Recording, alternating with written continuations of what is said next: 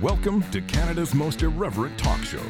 This is The Andrew Lawton Show, brought to you by True North. Hello, everyone, and welcome to you all. This is Canada's most irreverent talk show here on True North. Tuesday, November 15th, just after 4:04 p.m. Eastern Time. If you are keeping track, I thank you very much for tuning in today. I'm going to be talking a little bit later on about the latest in the Public Order Emergency Commission hearing. Some pretty big evidence coming out this week, notably the confirmation that the RCMP Commissioner Brenda Lucki did not, in fact, ask for the Emergencies Act, and even a day before the federal government invoked it, advised the federal government she didn't need it. And the big one is the declaration by the CSIS director, David Vigneault, that CSIS did not see a threat to the security of Canada. And you may say, well, what's the big deal? It's CSIS. What do they have to do with it? Well, the CSIS Act is what defines the Emergencies Act when it comes to setting out what a threat to the security of Canada is. So if the CSIS folks are saying there's no threat, that seems like a pretty big issue. We'll talk about that a little bit later on with Mark Joseph, who was supposed to be on the show last week, and we had some technical difficulties, but we'll be sure to get Mark on this time. We have like double, triple, quadruple checked it, so that'll be coming up very shortly. I want to start, though, on a topic that is a fair bit more personal to me, but at the same time, still a significant topic, and one that I hope you'll indulge in, because this is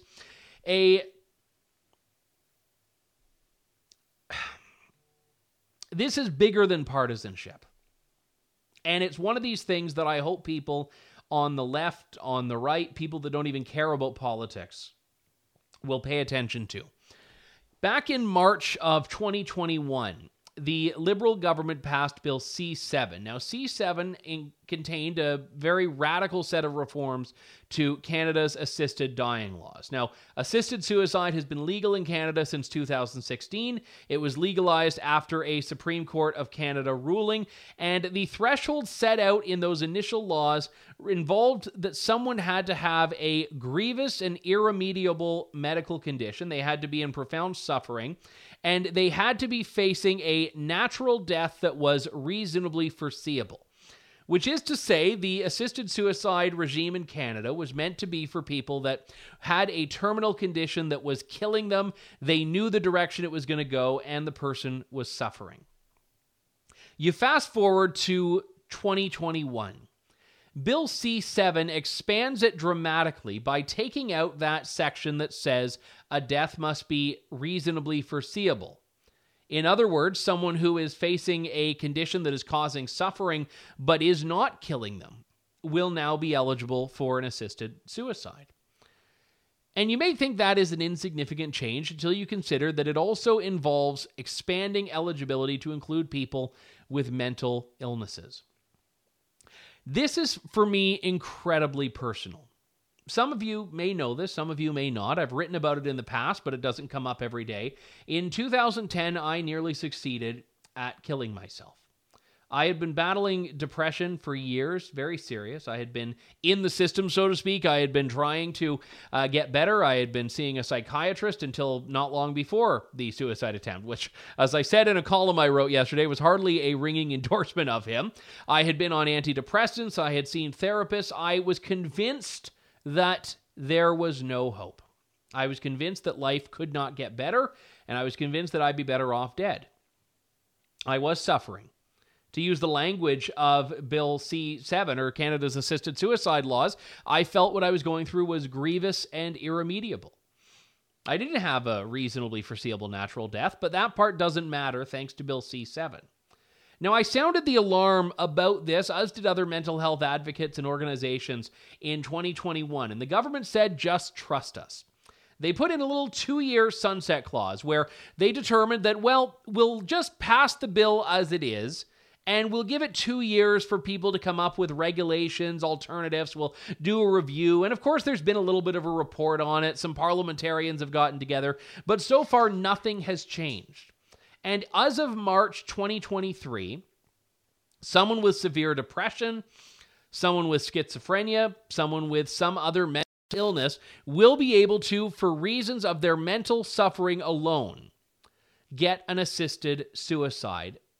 Whereas it used to be the government devoted its resources and the healthcare system devoted its resources to stopping suicide, now they will sanction it. And I did write about this yesterday, and I've been wanting to say it for a while, and I was trying to find the right time, I was trying to find the right words. Because it is difficult. It's difficult to dig back into a time of my life that was so unrecognizable to the life I live now. And I think that is part and parcel of why this is such a problem. Because I got better. And the life I'm living is proof that it's possible to get better. But instead, the government is willing to give up on the vulnerable. And willing to capitulate to a feeling that is very much coming from a disordered place, that suicide is an answer. It's not. It never is. Not when you're talking about mental health and mental illness, be it depression, as it was in my experience, or something else.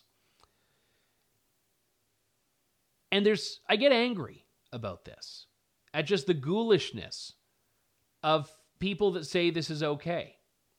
And you know me, I am about as libertarian as it comes. I believe people should have the right to do what they want up until the point it infringes on the rights of others. I don't support the criminalization of suicide. But there are caveats in that. Even the most ironclad libertarians will say that the government has a role in protecting the vulnerable. And when you're talking about people with mental illness, you're not talking about people that have decided based on a complete assessment of all the options available to them that this is what they want to do. You're talking about people for whom the desire to die is a symptom of what it is that's wrong with them. And it's sickening to me when I think of the healthcare workers who slaved tirelessly, who were dedicated to saving my life in 2010. Because I very nearly was not here today. I very nearly didn't make it. My family was by my side at the hospital. They were praying. People around the country that knew me were praying. And it was through those prayers that I was saved. And I think God works through healthcare practitioners. So it was through the healthcare practitioners as well that I was saved. But the reason I tell this story is because I want you to understand the juxtaposition of those same healthcare practitioners, the same healthcare system in 2010 working to save my life, in contrast with 2023, when the healthcare system is facilitating people who want to end their lives. When the same healthcare system is there to help people. So under the current rules, if someone goes to a doctor and says, I'm thinking of ending my life, the doctor actually has a duty to protect them. And there's a reason for that. Because we understand this is not a normal thing to want. This is not a rational thing to want. So the government is able to intervene. The government is able to keep people in a hospital against their will. Again, I don't support imprisoning people who have done nothing wrong. But we're talking about measures that are there to protect people who are about to commit harm to themselves or to others. In 2023, if someone in the situation I was in 2010 were to go to their doctor and say, I'm thinking of ending my life, the doctor could say, well, let me give you a referral. Dr. Smith does that. Here you go. That is not healthcare. And that is a complete rejection of the line that was given to people when assisted suicide was first coming into Canada, that this was something that was intended to provide death with dignity. That was the line. Death with dignity. It was so that people dealing with degenerative conditions like multiple sclerosis and ALS, who are in excruciating pain, who are declining in their capacity, in their physical and mental capacity, so that these people could have death when they were still a recognizable forms of themselves. And we can debate that and we can discuss that, but that is very different from what C7 has brought into place. That is very different from the situation that the Canadian public is now finding itself in now, where someone whose suffering is purely mental, very real, but not physical. Someone dealing with an affliction that is not going to end their life, that is not degenerative, and that in many cases there could be hope on the horizon for, even if in the moment it doesn't feel like it. This troubles me greatly, and it should trouble all of you. And this isn't a left-right issue, as I said. This isn't about liberal versus conservative. It was quite shameful when the Liberal government didn't listen to a growing chorus of people from all aspects of civil society and the opposition parties. And remember, if you go back to 2021, the Senate of Canada tried to put a bunch of reforms in that would deal with this. They tried to do a specific carve-out for people with mental illness. Now, in my view, that wouldn't have saved all the problems with the bill, but it would have at least saved the big glaring one that trips my radar. And the federal government said no. The federal government wouldn't do it, and the Senate eventually caved. The predominantly liberal senators, or liberal-appointed senators, eventually gave in and just said, okay, we'll pass the bill the way the Liberal government wants it, the way Justin Trudeau wants it. I don't often put out calls to action like the one that I'm about to do, but you need to call your members of parliament about this one. If you believe in life, if you believe in human dignity, if you believe that there is hope for people struggling with mental illness, you need to call your Liberal members of parliament. This is going to kick in March of 2023. That gives 4 months until people in my situation in 2010 could just walk up to a doctor's office and say, I would like you to sign off on my assisted death. There's a review period. You need multiple visits. You need another doctor to sign off as well. It's not like suicide is just dispensed with no notice in the storefront like a Tim Hortons coffee. But there are people that will do it. And one example of this, a quite shameful example, just a couple of months ago, there was a man who applied for assisted suicide because he was unable to get access to affordable housing. And he didn't want to die. He didn't want an assisted death, but he said, well, you know what? It's better than the life I'm living now. There was a woman in April or May earlier this year, I can't remember the exact month, but she was dealing with chemical sensitivity. She was in affordable housing. She wanted to find alternative housing, and she couldn't. And she succeeded at getting an assisted death. Now, her issue was not that she wanted to die. She preferred alternatives, which were not available to her. So assisted suicide was treated as an expedient option, not as a last resort. And that's what I fear will happen with people struggling with mental illnesses. To put a fine point on this, I am convinced that if the laws that will be around starting in March were there in 2010, I would be dead right now. And again, Twitter discourse being what it is, I'm hesitant to ask the question, would the world be better off if that were the case? But I hope most people could have the humanity to say no, it wouldn't, regardless of whatever things we may agree or disagree on. But that's the exact type of thing that someone in my situation would have pursued. Because the message the government is sending with this, the message the state is sending, is that life is not always worth living. The message they're sending is that suicide is not something that should be stopped, but something that should be perhaps even celebrated. It's just a choice. And I know there are people out there that have struggled or are struggling with mental illness, and I know it's difficult, and I know you don't always want the message of hope. I know I didn't. I sure as heck didn't. If someone were to say, oh, it's going to get better, I would have been like, oh, come on, screw you. I've been down this road before. But you know what? Eventually it did. You have to learn for yourself, but it did for me. And I know there are people whose family members are struggling and suffering. And for those people, one thing you should know about this is that if someone goes through the process of medical assistance in dying, there is no consultation with family. Family doesn't even have a right to know about it, let alone to intervene. So someone could quietly and secretly go through this process, and you don't know about it until they're dead. So absolutely, I'm mad about this. And absolutely, I think this is a shameful rejection of what healthcare is supposed to be, of what compassion is supposed to be. And just take the politics out of it, of what human dignity is supposed to be. And I don't want anyone to think this is about me trying to impose my values or views on others. It's not about that. I'm not even arguing that we roll back the protections that exist for medical assistance in dying from 2016. I'm talking about people who do not have the capacity to consent to their own death. If anyone does, people with serious mental illnesses are not, because their desire to end their life is a symptom. So since when do you appease that symptom by giving them what they want and ending their life? Call your members of parliament. That's all I can tell you to do right now. They're the ones that made this mess. They are the ones who have to fix it. I promise, I always, this is the problem. I have such a cheery disposition, and I could have just done, I guess, like 5 minutes of suicide jokes, knowing that I have lived experience, so I'm allowed to, but I didn't come up with any good ones. So we're going to just get all the lighter stuff into the second end of the show here, because I do want to talk about what's been happening in the Public Order Emergency Commission.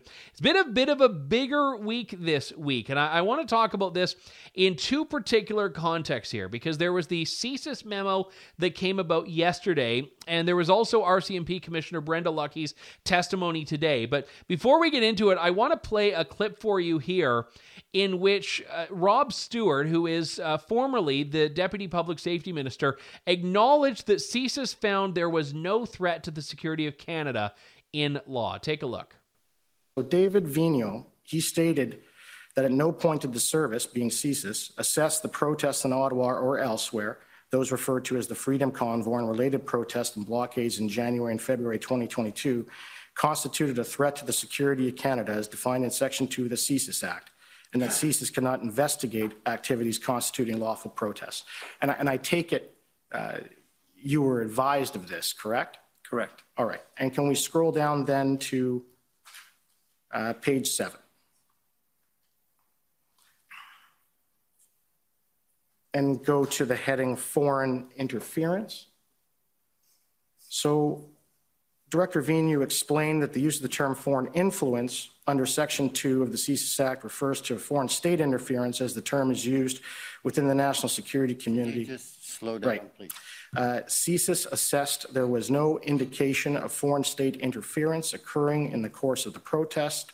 CSIS did not assess that any foreign state supported the protest through funding, that foreign states deployed covert or overt disinformation techniques, or that any foreign state actors attempted to enter into Canada to support the protest. And I take it that you were advised of that by CSIS and Director Vigneault. Is that correct? That is correct. All right. And if we can go down to page number 8 and the heading Recommendation to Cabinet.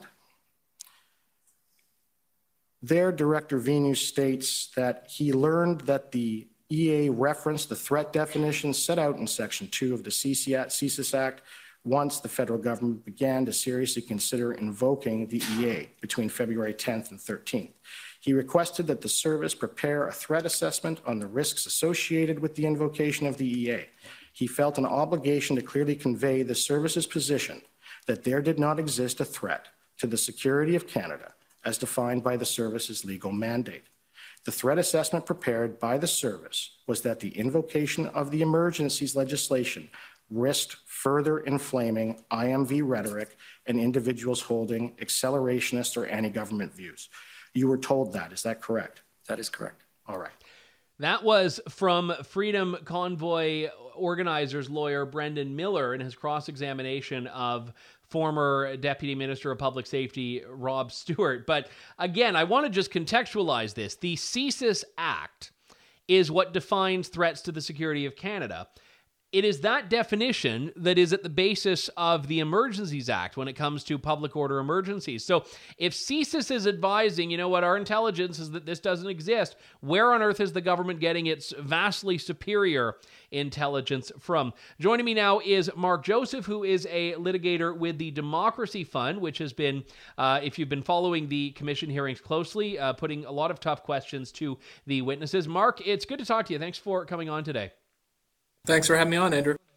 Now, I mean, let me just ask a slightly facetious question, but I think there's a serious undertone to it. Why did the commission even reconvene today after that? I mean, when the CSIS intelligence is putting evidence forward, the CSIS director, that there was no threat, that should just like end the whole thing. Everyone go home. Yeah, I mean, look, they got to go through their mandate. So the commission is going to be here for, I think, 6 weeks until November 25th.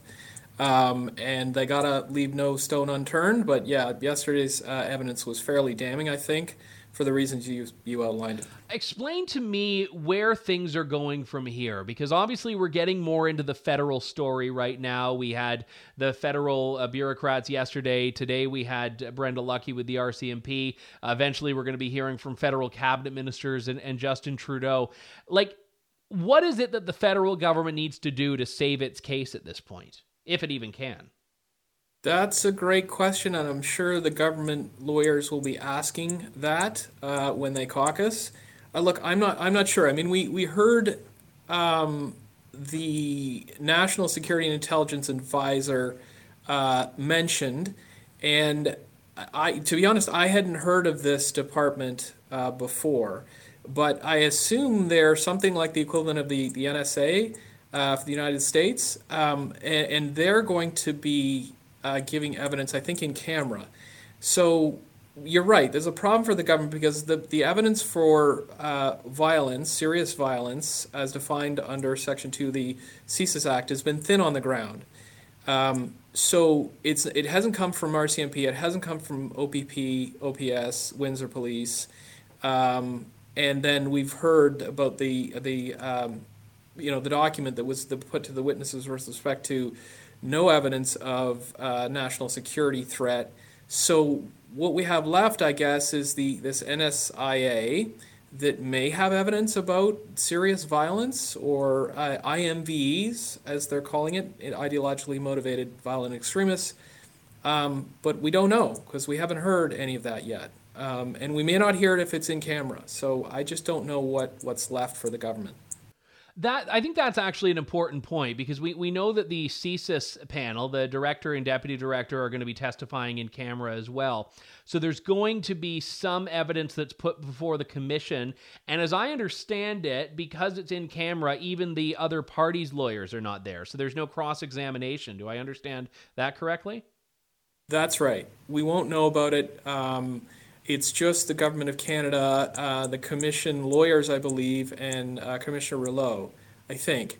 So that we're not going to hear about it, and we don't have a chance to cross-examine, which is, I think, Professor Alford, I believe, had an article in the National Post that suggested it will undermine the confidence in the process, I believe, if we're not allowed to test the evidence or hear it.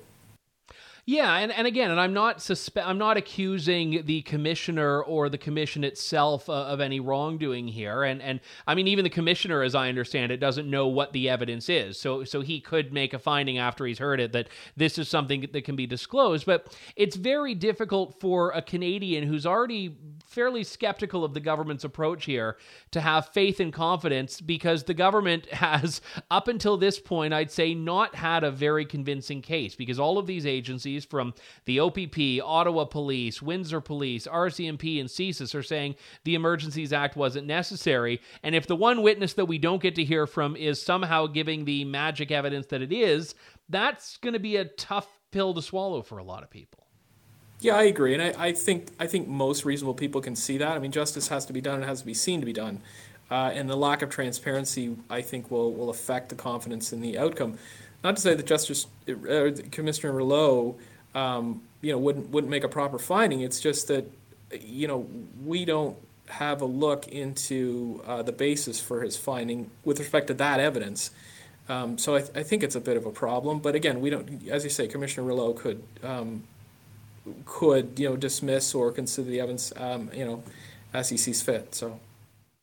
One interesting aspect of this is that you have a lot of groups that have come out that are not supportive of the Emergencies Act, even though they're not supportive of the convoy either. I mean, one notable example is the Coalition of Ottawa Residents and Businesses. Their lawyer is Paul Champ. Paul Champ has been critical publicly of the Emergencies Act. His clients have not taken a position on it, even though they're not obviously friends of the convoy. Plus, you've got civil liberties groups that, like the Canadian Civil Liberties Association, not a right-wing group by any stretch, that have come forward, and their line of questioning has really been focused on, I think, the money and the bank account freezes. So the Democracy Fund, I know, is a big supporter of civil liberties, but what is it that, just from your perspective, you'd like to get out of this? I mean, what is the TDF's, what is a win for you as the Democracy Fund's lawyer? Well, look, I mean, we want all the evidence to be heard. I mean, I think most of the lawyers want to be fair to the witnesses and give them a chance to to recount their experiences as they went through the process. But TDF is concerned that the Emergency Act wasn't properly declared, and we really want to test that because it's an important situation. I mean, you can't just arbitrarily or unreasonably declare an emergency to overcome political opposition. That's why we got rid of the War Measures Act that preceded the Emergencies Act. It was just too broad. It was too sweeping. I believe one of the politicians said, you just wanted to move a bicycle and you got a moving van. That's what the powers gave you. And so the Emergencies Act is not supposed to be invoked except in, I would suggest, the most existential of crises. And TDF is concerned that that might not have been the case. I think the view here is that it probably wasn't. So what do we do from here? I mean, we're looking to Commissioner Lodick to provide some policy solutions, hopefully, if he agrees that it wasn't reasonably invoked, but we just don't know. So yeah, we're going to be holding the government to account. That's our mandate. I don't want to get too far ahead of things here because I know there is still testimony remaining, and there could be new witnesses even that weren't on that initial list that was published. But I've heard very conflicting things about what is going to be in the commissioner's final report. And as I understand it, and please correct me if I'm wrong, there doesn't need to be, based on the terms of reference or based on the Emergencies Act itself, a definitive ruling on it was justified or unjustified. It could just be a series of observations, a statement of facts. Am I understanding that properly? Yeah, I believe so. I mean, he is his mandate is to examine the conditions that led to the declaration of the Emergency Act. So he doesn't have to make any definitive statement either way that it was legitimate or illegitimate. But I don't think it's going to be a series of desultory statements about what happened.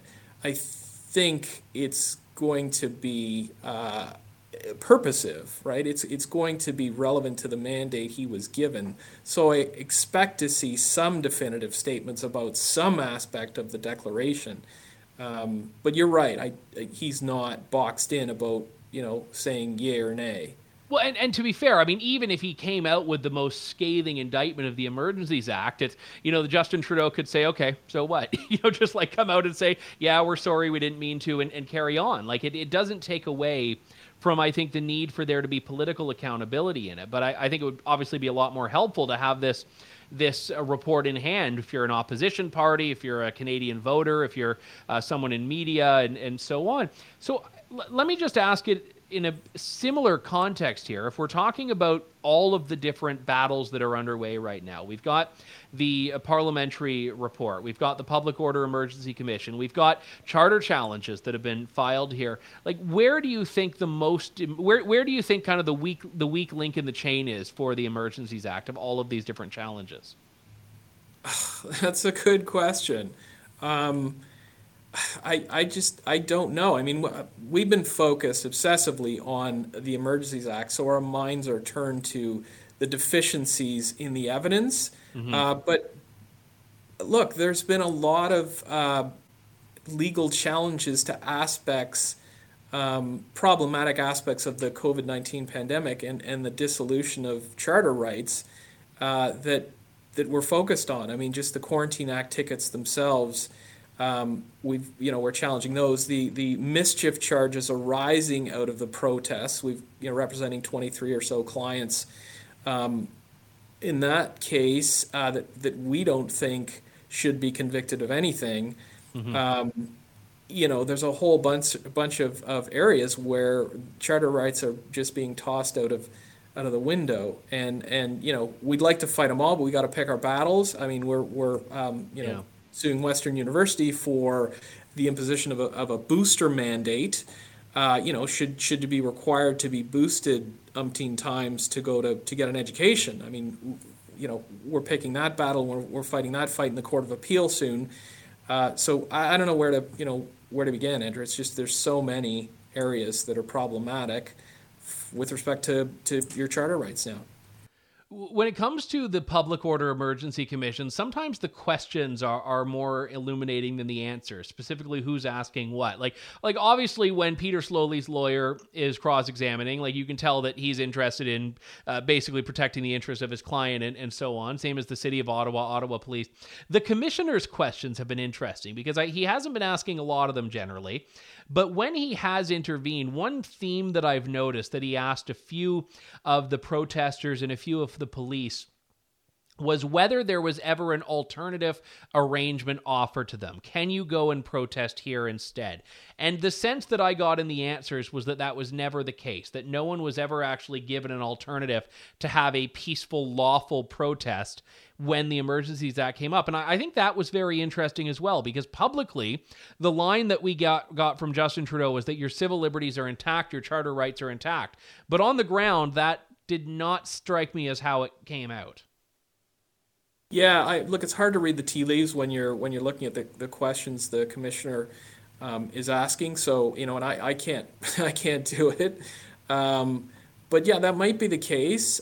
He was concerned. The commissioner was concerned about alternatives to protest. We heard some interesting evidence, I think, from one of the Windsor police authorities who said, no, we gave them a chance to move to the sidewalk, and then once they were on the sidewalk, we left them alone. Then he was pressed on it. He was shown an arrest of a person who was on the sidewalk, and he said, well, that they were still in the red zone. Yeah. So it wasn't clear that people actually had an opportunity to remain on the sidewalk and protest peacefully. But yeah, I think there's a conflict. I mean, the government said, well, you still have your charter rights to peacefully protest and assemble, but then, clear out, sort of thing. So that's I think obvious to people that they didn't. They had to leave, and there wasn't much of an alternative. Yeah, and I mean, I also think there's been a lot of deference by the government to the fact that the Emergencies Act says it needs to comply with the charter, because saying it doesn't mean it actually does. And the government was using that as like a defense of like, no, we're not trampling on your charter rights. It says right there, we have to respect them. Well, okay, sure, but that doesn't mean you're doing that. Right, yeah. I think there's a conflict there. They rounded people up. We heard some testimony about snatch and grabs. You got put in a paddy wagon and then driven out to, the boonies, and then they let you off, and then you had to make a phone call to get someone to pick you up, so to don't come back into Ottawa. Now, I don't know how much of that happened, but we did hear evidence that happened. So, I don't know, like you say, I don't know how much, practically speaking, people had their right to freely assemble and protest after the declaration was in place. Probably not. But, it's hard to say. Very well said. Mark Joseph with the Democracy Fund. I know you got a few weeks left to go in the marathon, so keep up the good work, and thanks for taking some time out to join me. Thanks for having me, Andrew. All right, thank you. Let's do another clip that came out today. Now, this was of Brendan Miller again, the lawyer for the Freedom Convoy organizers, in his cross-examination of the RCMP commissioner and deputy commissioner, confirming once again that the RCMP was also aware that there didn't seem to be a national security threat afoot. Commissioner Leckie, you were present for both the February 13th IRG as well as the February 14th cabinet meeting?